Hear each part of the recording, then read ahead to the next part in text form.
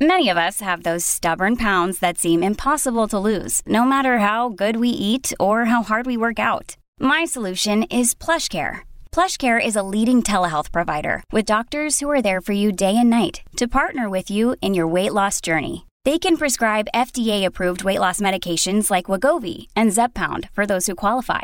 Plus, they accept most insurance plans. To get started, visit plushcare.com/weightloss. That's plushcare.com/weightloss. Before we begin, a quick note. This episode contains descriptions of violence and injuries that might be disturbing to some listeners. Hi, Coco, this is Josh. Thank you for doing this. Oh, thank you for finding me. We found Coco Kondo at her home outside of Kobe, Japan, huddled in front of a Zoom screen. Whenever she turned her camera on, the internet went out, so I got only a brief glimpse of where she lives, in a house that's attached to a church. For Coco, this place is a throwback to how she grew up. My father is a Methodist minister in the church in Hiroshima. As a little girl, she was always tagging along with her father and desperate to get his attention. There were constantly parishioners coming in and out to see him. I couldn't understand why he was so busy. One day in the early 1950s, a group of young women showed up who Coco had never seen before.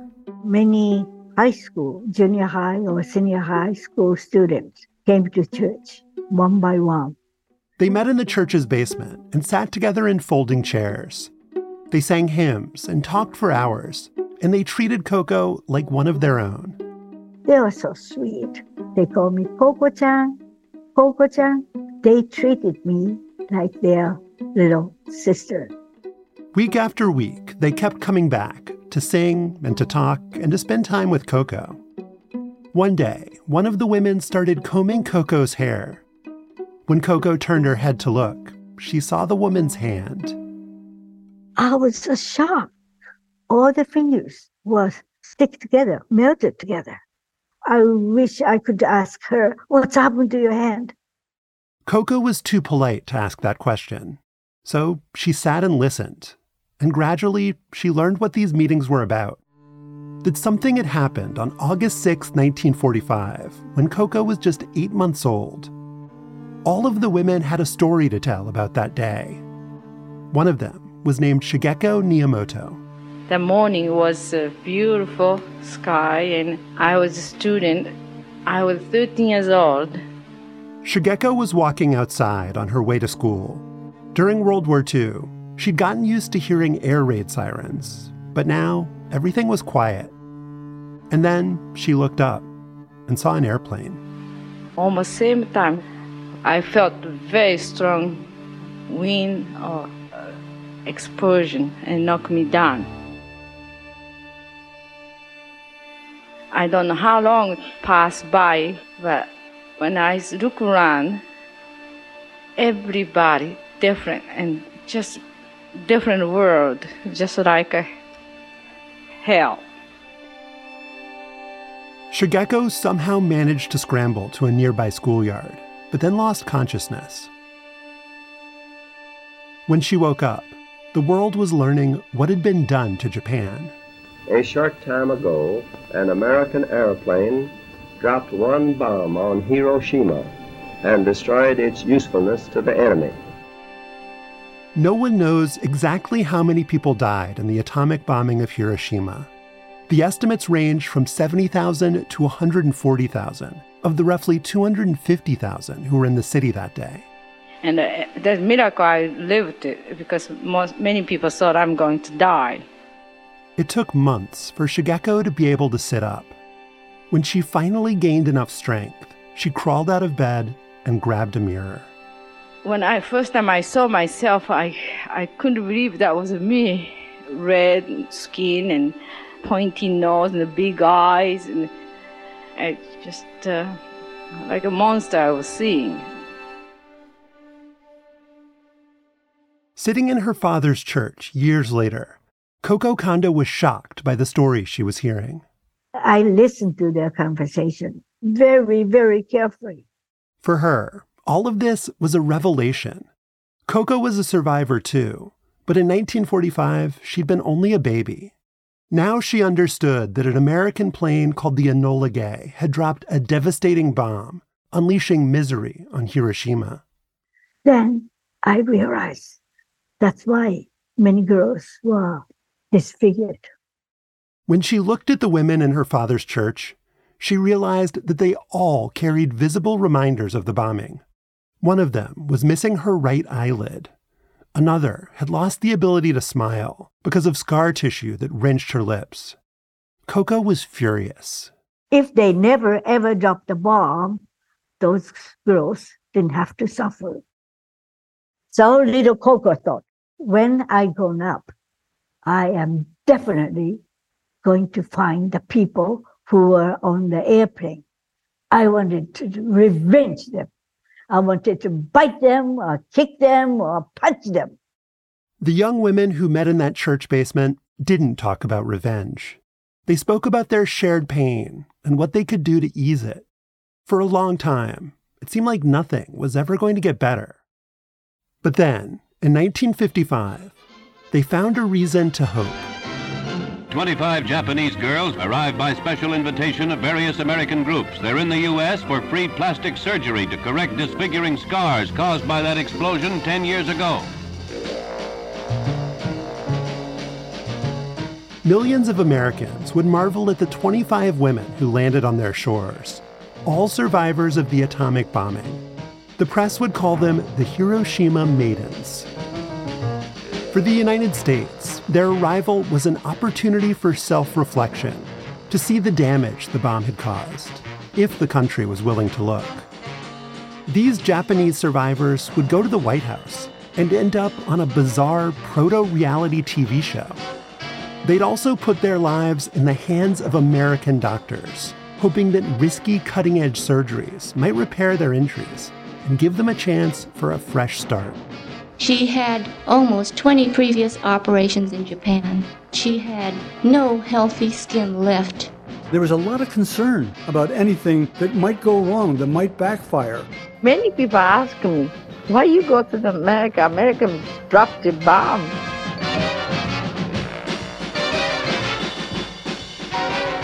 This is the season finale of One Year 1955, the Hiroshima Maidens.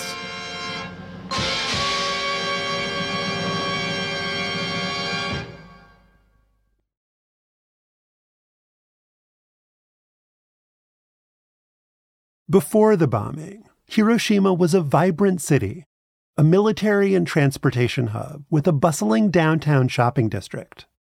And then, in a flash of light, all of that was gone. There was nothing left but ruins. All institutions and organizations, public and private, were destroyed.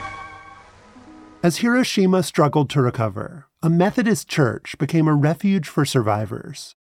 The minister was Coco Kondo's father, Reverend Kiyoshi Tanimoto. He put all his energy to his church and the people in Hiroshima. After the bombing, Reverend Tanimoto had dedicated his life to getting the city and its people back to full health.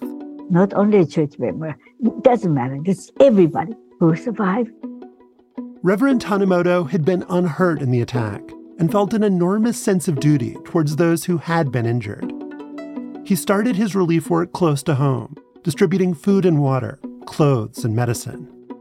Then, a year after the bombing, the writer John Hersey featured Tanimoto in his New Yorker essay Hiroshima, making the minister internationally famous. Reverend Tanimoto traveled to the United States, speaking out against nuclear war and raising money for widows and orphans. He had so many visions for what he wanted to do for Hiroshima. That included creating support groups for survivors, like Shigeko Niyamoto. I liked him. I really liked Mr. Tanimoto, and he's kind and nice. Shigeko was the 13-year-old who barely survived the bombing and whose injuries left her unrecognizable, even to herself. She had burns all over her body and thick masses of scar tissue on her face and hands that left her struggling to move her neck or hold a pencil. By the time she found Reverend Tanimoto's church, she was 19, and she'd spent years feeling desperately alone. I don't have any opportunity to commune with other people. I just stay home and I couldn't go back to school. Reverend Tanimoto had introduced her to other survivors, but she wanted to make deeper connections. So she suggested that they start a group exclusively for young women. So every afternoon, we went to the church. Then more girls get together. In this room, with this group of people, Shigeko finally felt understood. All of these women knew what it felt like to get judged or ridiculed for how they looked, to get rejected by employers because they were seen as too feeble, to walk into a store and have the other customers scatter because they didn't want to get too close. I mean, they were wearing the symbol of the atomic bomb on their face. Author Rodney Barker spoke with several women from the church group for a book he wrote about their experiences. Some of the audio you've been hearing is from his interviews. And so people stared at them, and people weren't sure that exposure to radiation might not be contagious in some way. According to Shigeko, these young women were seen as damaged goods. Here, young girls like me, many young men are afraid to marry us. No one thought that they would be eligible to be married, not only because of the disfigurement, but because of the questions surrounding radiation exposure and what that would mean to any children they might bear. Talking about their suffering together in a support group helped the women feel less alone, but they would have to get outside help to solve the problems they faced in post-war Japan. What the women needed was reconstructive surgery, operations that would free them of scar tissue, allowing them to use their hands more freely and loosen their constricted joints. But after the war, getting that kind of treatment was close to impossible. The Japanese government essentially did nothing to help, leaving disabled and often penniless survivors unable to get the care they needed. As for the US government, they brought doctors to look at the Hiroshima survivors, but those doctors were focused on studying victims of the atomic bomb, not helping them. And the victims themselves felt like guinea pigs. First, you use this weapon that people don't know what the effects are. Now you're coming in and you're studying us, and you're not doing anything to treat us or ameliorate the conditions. Reverend Tanimoto asked those government doctors to give medical treatment to the survivors in his church, but they refused. And so he helped raise money for 9 of the women, including Shigeko, to see private surgeons in Japan. And the 9 girls first, we had an operation in Tokyo, the biggest hospital. The operations were not a big success. When the surgeons cut away their scar tissue, it tended to grow right back. And for Shigeko, the procedures did further damage. That was a butcher. Took all my skin. See, I didn't have no scar on my half body, but now it's all over like a world map. Those Japanese doctors weren't necessarily incompetent. The women's injuries were unprecedented, and plastic surgery wasn't yet an established field in Japan. But Reverend Tanimoto wasn't ready to give up. In the early 1950s, he reached out to anyone he thought might help, including an American named Norman Cousins. I don't believe that any ideology anywhere in the world can stand against the notion that this world should be made safe for all the humans who live in it. Norman Cousins was the liberal editor of the Saturday Review of Literature magazine. It was a very popular magazine at the time. He was also a left-leaning peace activist. A banner must be raised. People have to believe that this is important. When Cousins and his wife came to Japan in 1953, Reverend Tanimoto set up a meeting in the basement of his church. Shigeko was in that room. Just the operation finished, about a couple months later, Mr. Cousin and Mrs. Cousin came over Hiroshima. So Mr. Tanimoto brought those girls again to the church to meet them. One by one, the women stepped forward. With Reverend Tanimoto translating, they explained how they'd been injured and what they'd gone through in the years since the bombing.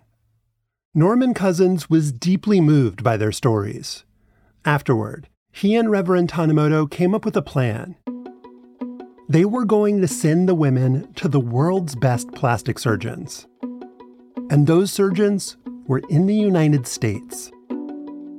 Both men hoped to get the survivors top-notch medical care, but they also had an ulterior motive.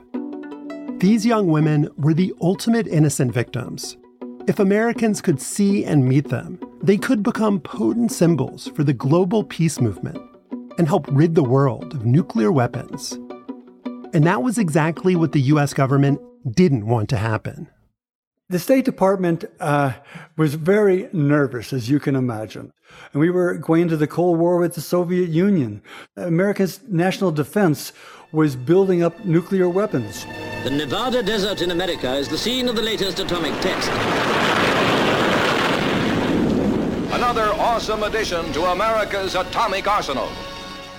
So anything that could disrupt American support of a defense policy depending upon nuclear weapons was something that made them very nervous.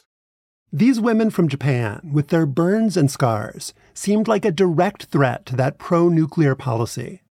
For the longest time, most Americans never even saw photos of the victims from Hiroshima or Nagasaki, the site of the second nuclear attack.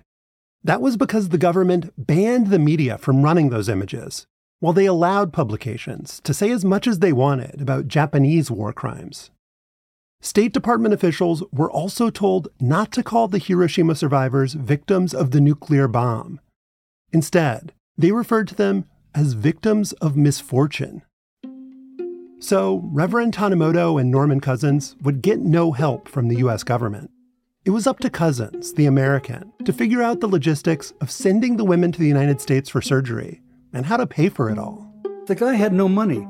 I mean, his attitude towards this whole thing was, we will ask for the volunteerism of Americans and money will show up.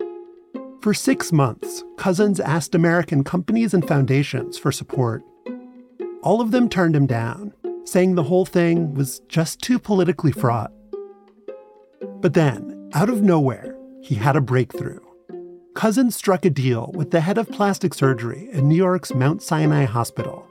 Their doctors agreed to perform operations on 20 or so women, with all the expenses paid by the chairman of the hospital's board.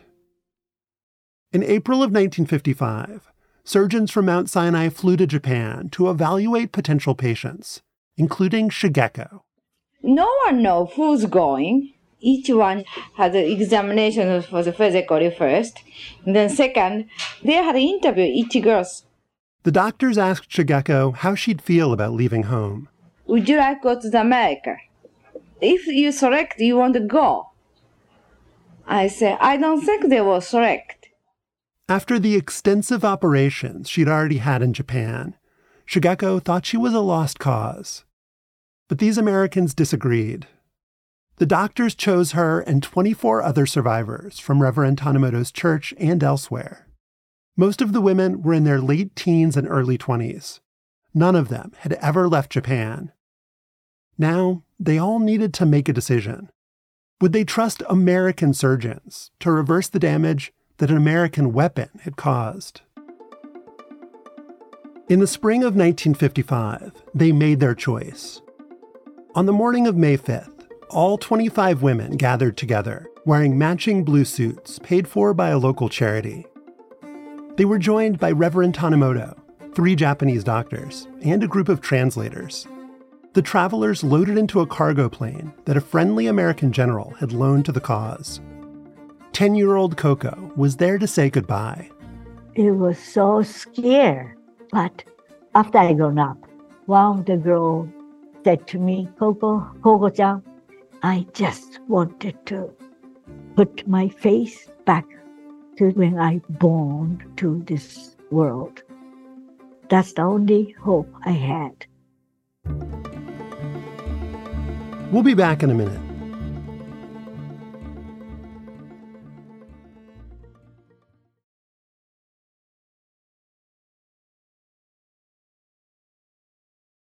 For Shigeko Niyamoto, everything that happened in 1955 was a new experience. That included the first flight of her life on a military airplane. The soldiers was on a plane, and of course we don't know the language, just smiling at each other. The trip to America was not luxurious. Shigeko and the 24 other women were riding in an aircraft known as Old Shaky. But the soldiers on board did their best to make them feel comfortable. They passed around moist towels and served refreshments that Shigeko had never tasted. And the Coca-Cola, first time I drank, I felt like I was drinking the medicine. Wow, what is this? She didn't feel scared or nervous, just excited. Even when they hit turbulence and water flew out of the airplane's latrine, everyone on board was having a great time. Just feeling it was good. Sort of like a school kids trip. Their journey to the East Coast would take 4 days, including a layover in Hawaii to pay their respects at a Pearl Harbor memorial.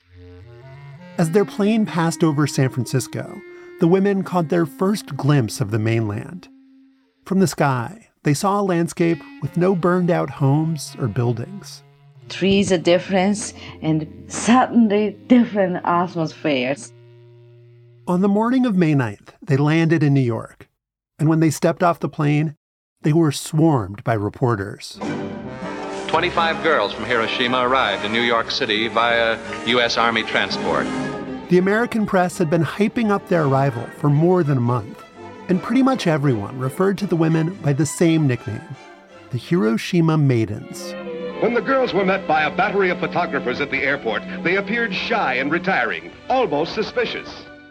The coverage focused on how the women looked. One writer said that they will find out in the coming months of plastic surgery whether their faces will ever be pleasant to look at again. Newspapers and newsreels also emphasized the generosity of Americans chipping in to help. Memories of Pearl Harbor with which the Japanese brought on the Pacific War are put aside as the American people extend a warm welcome and a helping hand to these innocent victims of war's horror. I'm very happy to be in America. Thank you very much. The women would have their operations at New York City's Mount Sinai Hospital, but Mount Sinai couldn't accommodate them all at once. While they waited their turns, they'd live in the homes of American families. And Norman Cousins, the magazine editor who'd organized the trip, thought one group in particular would make ideal hosts. Arrangements had been made for them to live with Quaker families in the vicinity of New York City during the intervals between their operations. Historically, Quakers have been involved in rehabilitation projects. Quakers are known for pacifism as well. That's author Rodney Barker again. He was raised in a Quaker household. My family were kind of social activists, if you will. And then it was natural for us to volunteer our home. He was 9 years old when two of the Hiroshima Maidens came to live with them. Misako Kanabe was one of the women, and Suzui Oshima was the other one. The Barker family lived 40 miles outside of New York City in the suburban enclave of Darien, Connecticut. Some people in Darien weren't as open as the Barkers.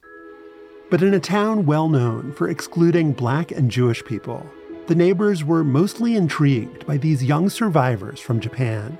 More curiosity than anything. The kids in the neighborhood as well, too. These were injured girls in the war who were coming here. They were curious. They would ask questions about that.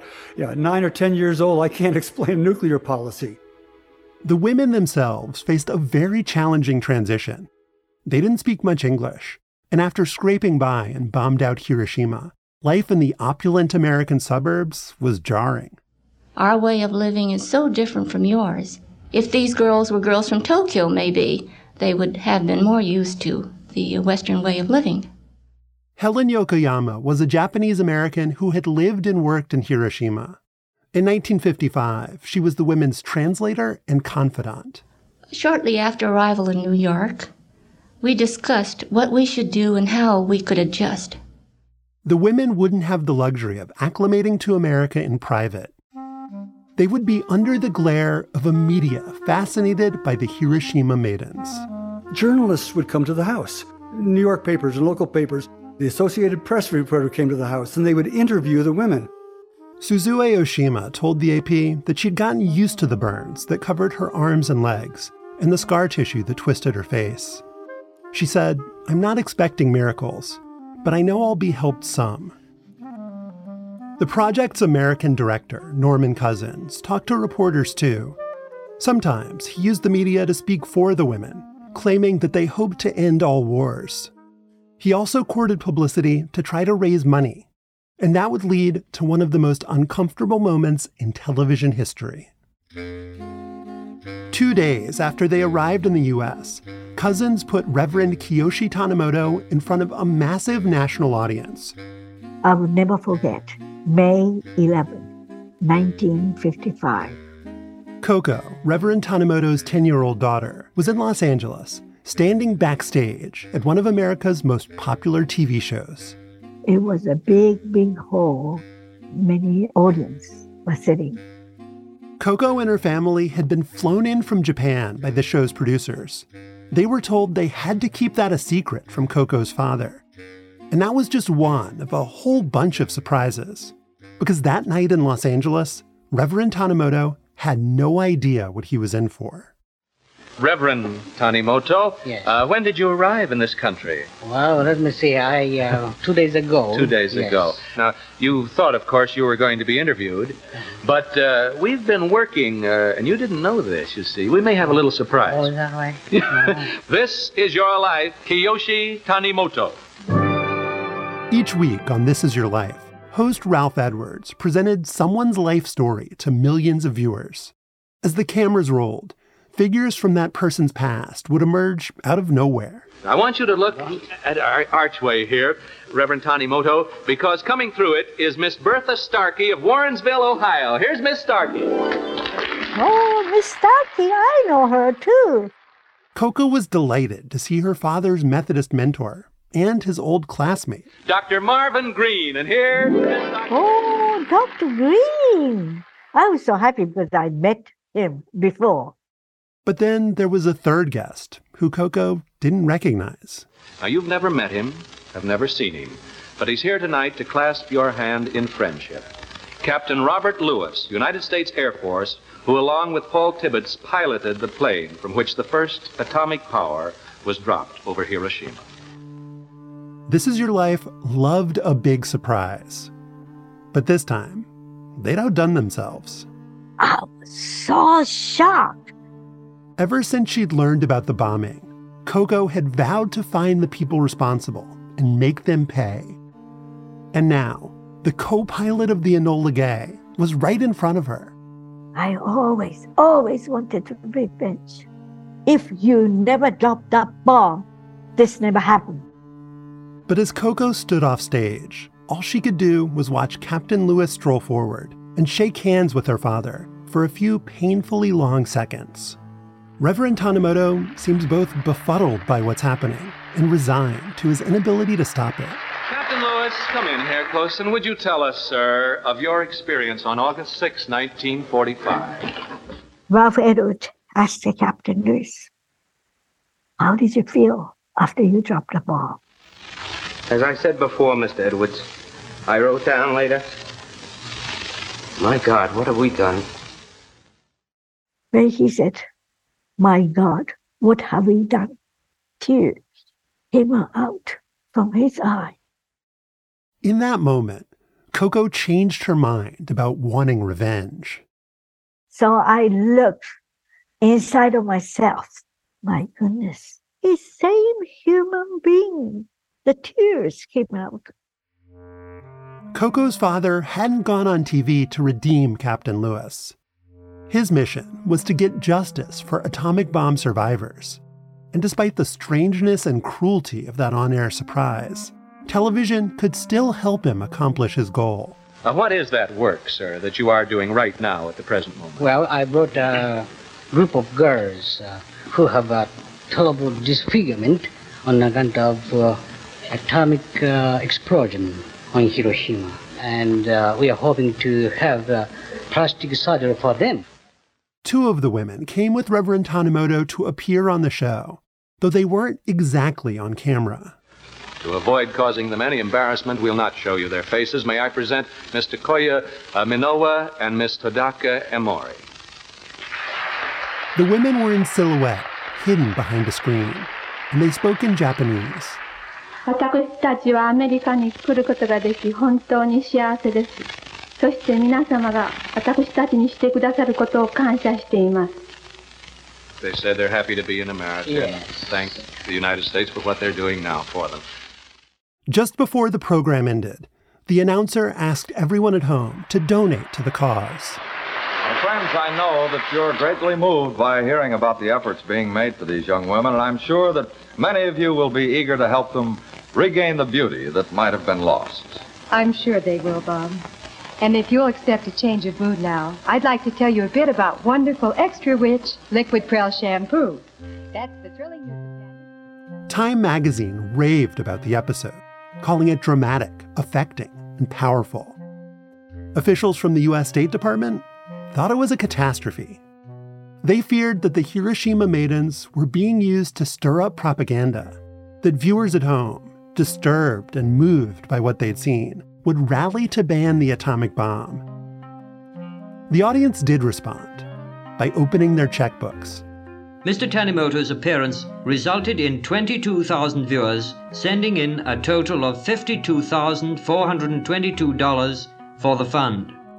That windfall was the equivalent of $600,000 today, enough to hire a full-time American nurse and bring over a group of Japanese doctors to observe the women's surgeries. Just a few weeks after This Is Your Life aired on television, the operations would start. The 25 young women from Hiroshima at last began the course of restorative surgery. Filled with the last hope that the skill and advanced technological development of New York's Mount Sinai Hospital and a team of top U.S. surgeons could literally save their lives and prepare them to face the world once again. After years of waiting, the women were about to find out if their trip to America would be a salvation or a terrible mistake. Let's take a quick break.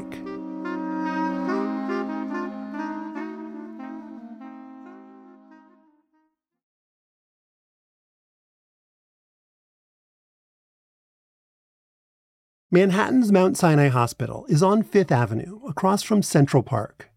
Starting in late May of 1955, the women from Hiroshima were brought there two at a time to get worked on by a team of plastic surgeons. So a great many of the injuries were hand and the face. That's one of the Mount Sinai doctors, Arthur Barsky. They have heavy, thick scars that make the surgery immeasurably more difficult. The women were facing highly invasive surgeries. To repair severe facial scarring, for instance, a patient might have a chunk of flesh transplanted from her abdomen. What happens is when the skin is burned, third degree is complete destruction of the skin. That means that the skin has to be replaced. In some cases, we had to resect the joints, take off part of the bone, make it possible for the patient to flex. These were state-of-the-art techniques in 1955, but the surgeons had been given just 1 year to operate on all 25 women. That was an aggressive timeline, given how complicated these cases were. They'd have an average of 5 operations, with each requiring general anesthesia. Those surgeries would be spread out over time, so they wouldn't know the final outcome until well into the following year.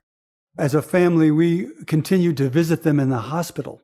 The two women Rodney Barker's family hosted in Connecticut, Masako Kanabe and Suzue Oshima, were in and out of the hospital in 1955 and 1956. We would be the friends that would call on them after the surgery when they were still bandaged up and things like that. When the women had recovered enough to leave Mount Sinai, they returned to their Quaker host families. Barker remembers Masako and Suzue wanting to go swimming, but being embarrassed because of their scars.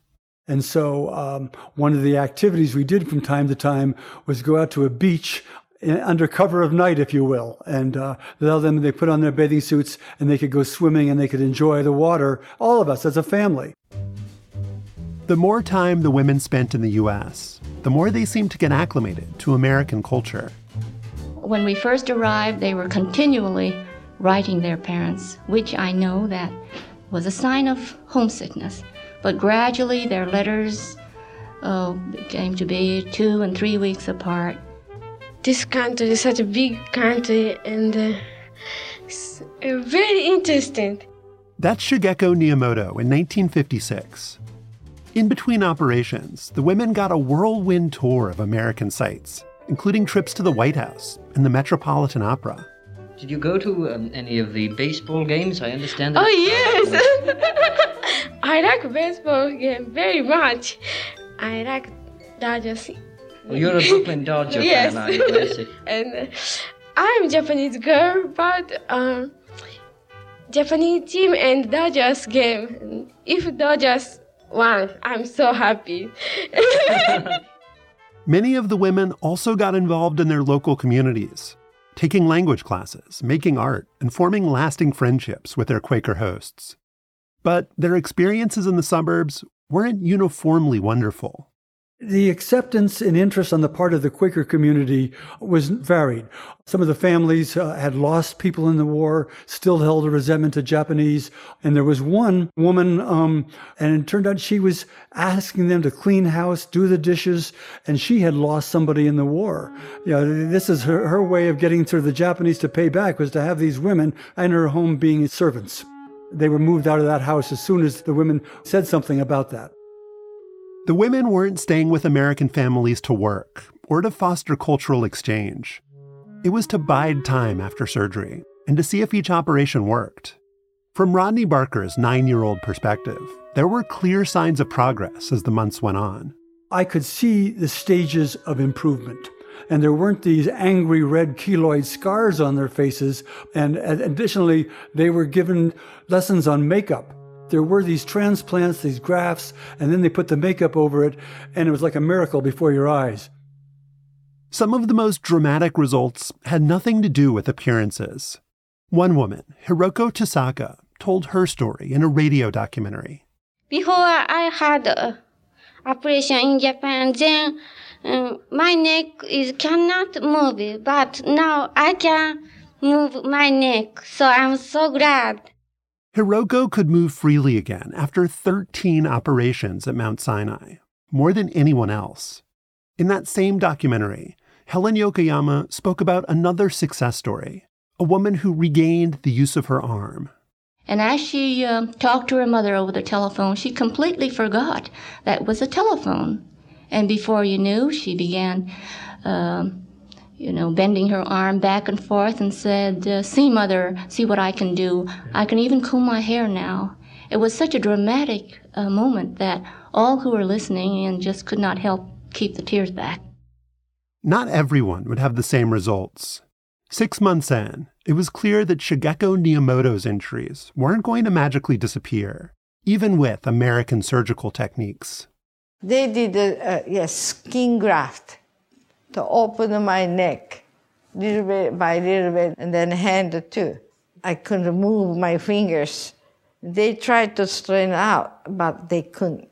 For Shigeko, this was a disappointment, but not a surprise. All of the women understood that there were limits to what the doctors could do. But none of them were prepared for the Hiroshima Maidens project to take a tragic turn. On May 24th, 1956, Tomoko Nakabayashi would undergo her third operation at Mount Sinai Hospital. Tomoko's arms and hand had been badly damaged in the bombing of Hiroshima. But thanks to the American surgeons, her outlook had improved dramatically. This was going to be her last operation. But not long after she went under, Tomoko became unresponsive. We had a catastrophe. Tomoko Nakabayashi had a cardiac arrest. That's one of the doctors from Mount Sinai, William Hitzig. We struggled for 6 hours to revive her, but her brain never was restored, and she died. Tomoko's death was a shock to everyone, and a big story in newspapers across the country. When the news reached Japan, there were all kinds of questions about who was at fault and what had gone wrong. An autopsy showed that her cardiac arrest had nothing to do with the effects of atomic radiation. The cause of death was complications from anesthesia. When Tomoko died, we had great fears that this might cause a terrific depression on the remaining group. With the risks of surgery now so stark, it seemed like the whole project was in danger of getting canceled. But the truth was, the remaining survivors didn't have any better options. If they wanted to repair their hands and limbs and necks and faces, these American doctors were their only hope. So they chose to keep on going. For more than a year, the U.S. had watched these young girls with admiration. now, through the success of the Mount Sinai surgeons, the story became one of medical, political, and moral triumph. The surgeries were finished in October 1956. There were no more medical calamities after Tomoko Nakabayashi's death. And as everything wrapped up, the American press celebrated the Hiroshima Maidens project as an enormous victory. The emphasis was on American know-how. The technological advances that allowed them to develop a bomb also allowed them to perfect certain techniques that could correct the injuries from the bomb. Reverend Kiyoshi Tanimoto and Norman Cousins had hoped the women would come to represent the intolerable price of nuclear war.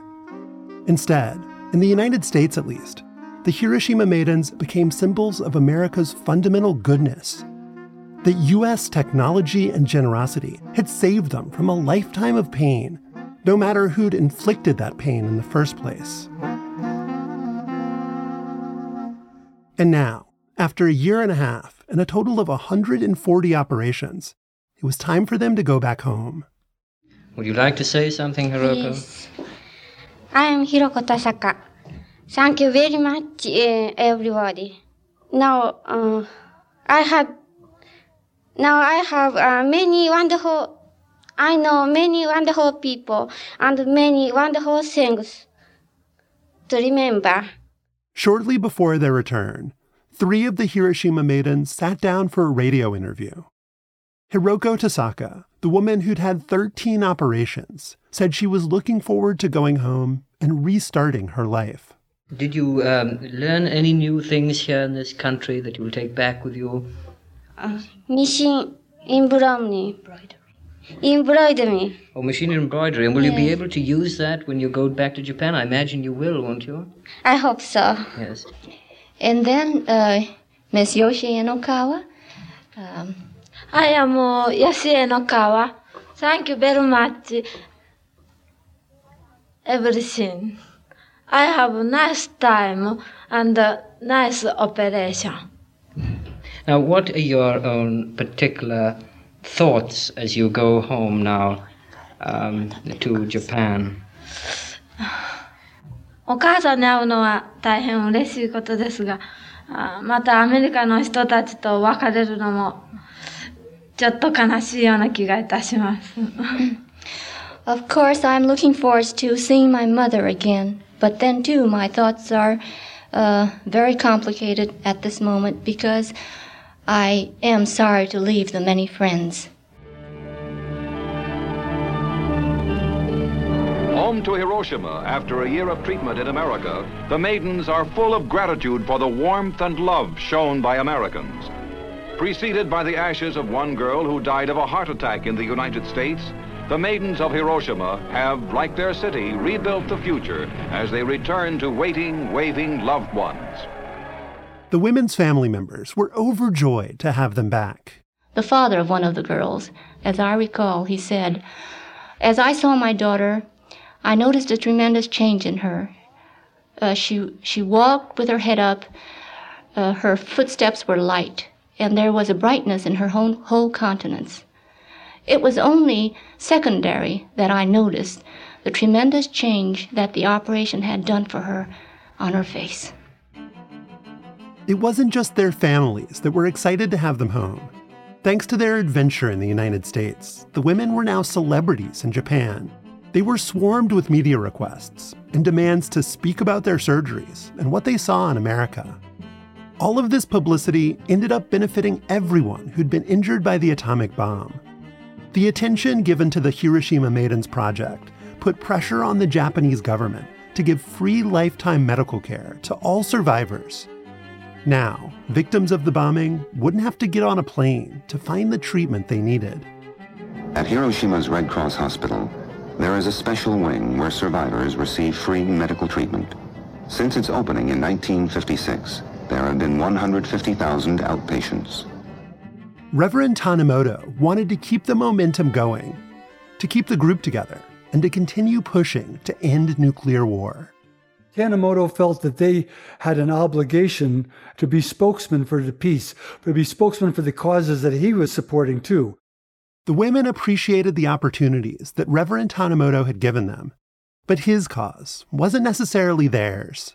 They wanted to get on with their lives, to live a quiet existence, not to stand out in any way, certainly not as a spokesman for peace. And so many of the women chose to recede from public view. In the years that followed, their successes and tragedies would unfold largely out of sight. Many of the women still carried scars, and their transplanted skin was sometimes a burden. It would tear easily and get infected. But they were able to move their hands and limbs more freely, which allowed them to pursue fulfilling careers. One woman became a corporate executive, another taught sewing to impoverished women, and one opened her own business. On the outskirts of Hiroshima is the home and beauty shop of Mrs. Suzue Oshima. Suzue Oshima was one of the women who'd shared a home with Rodney Barker in 1955. She named her shop after the Barkers' hometown of Darien, Connecticut. Soon afterward, she was married, and now has 2 healthy children. 12 of the women would get married. One would die of stomach cancer, a disease likely caused by exposure to the atomic blast. But despite fears, none of their children would show negative effects from radiation. Not all of the Hiroshima Maidens would stay in Japan. Shigeko Miyamoto returned to America after only 6 months.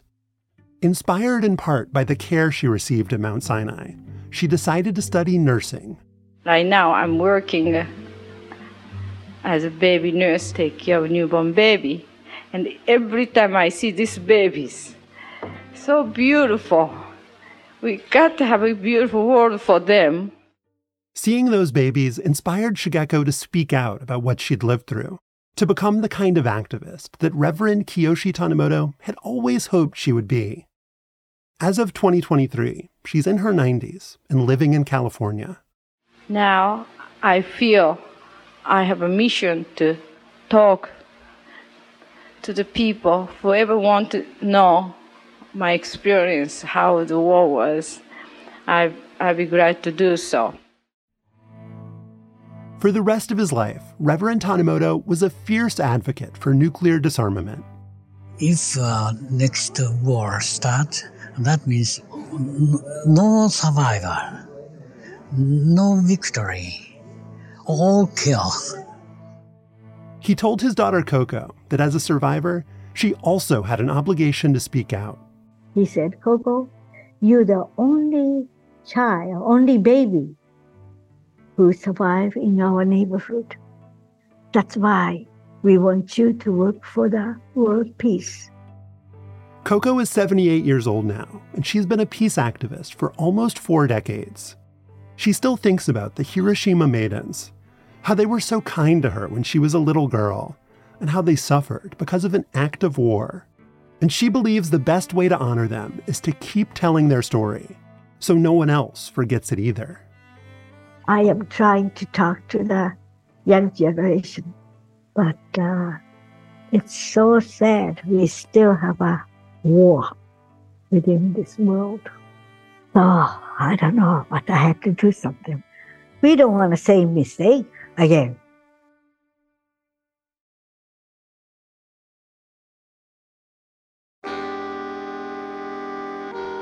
That was the season finale of 1 Year 1955.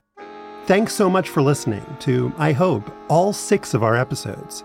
And if you want even more 1 year, we've got seasons on 1977, 1995, 1986, and 1942 in our back catalog. So have at 'em. But wait, there's going to be more. We've got yet another season coming later this year. And this one is about 1990. If you've got ideas for us, or if you want to give us feedback on what you've just heard, send us an email at oneyear@slate.com or give us a call on the 1 Year hotline at 203-343-0777. We'd love to hear from you, and you'll be hearing from us before you know it. If you want to hear more of 1 Year 1955, subscribe to Slate Plus. Very soon, Slate Plus subscribers will get a member-exclusive episode with a whole new story and interview. In addition, as a member, you'll also hear every Slate podcast without ads and never hit the paywall on Slate's site. If you'd like to sign up for Slate Plus, go to slate.com/oneyearplus. Again, that's slate.com/oneyearplus. This episode was written by me, Josh Levine, One Year's editorial director. Our senior producer is Evan Chung. One Year is produced by Kelly Jones and Evan Chung, with additional production by Sophie Summergrad.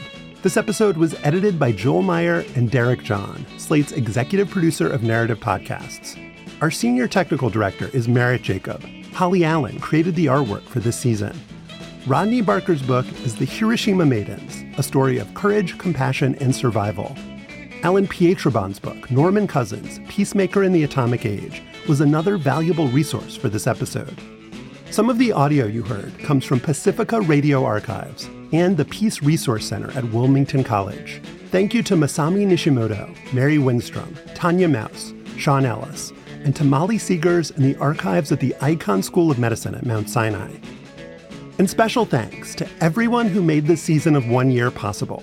Susan Matthews, Joel Anderson, Christina Cauterucci, Madeline Ducharme, Forrest Wickman, Katie Shepard, Hillary Fry, Katie Rayford, Ben Richmond, Caitlin Schneider, Cleo Levin, Kevin Bendis, Seth Brown, Rachel Strom, Jessica Seidman, Karen Fjellman, Paul Summergrad, Randy Glassman, Andrew Robinson, Emily John, and Alicia Montgomery, Slate's VP of Audio. Thanks for listening, and look out for our first episode on 1990, coming soon.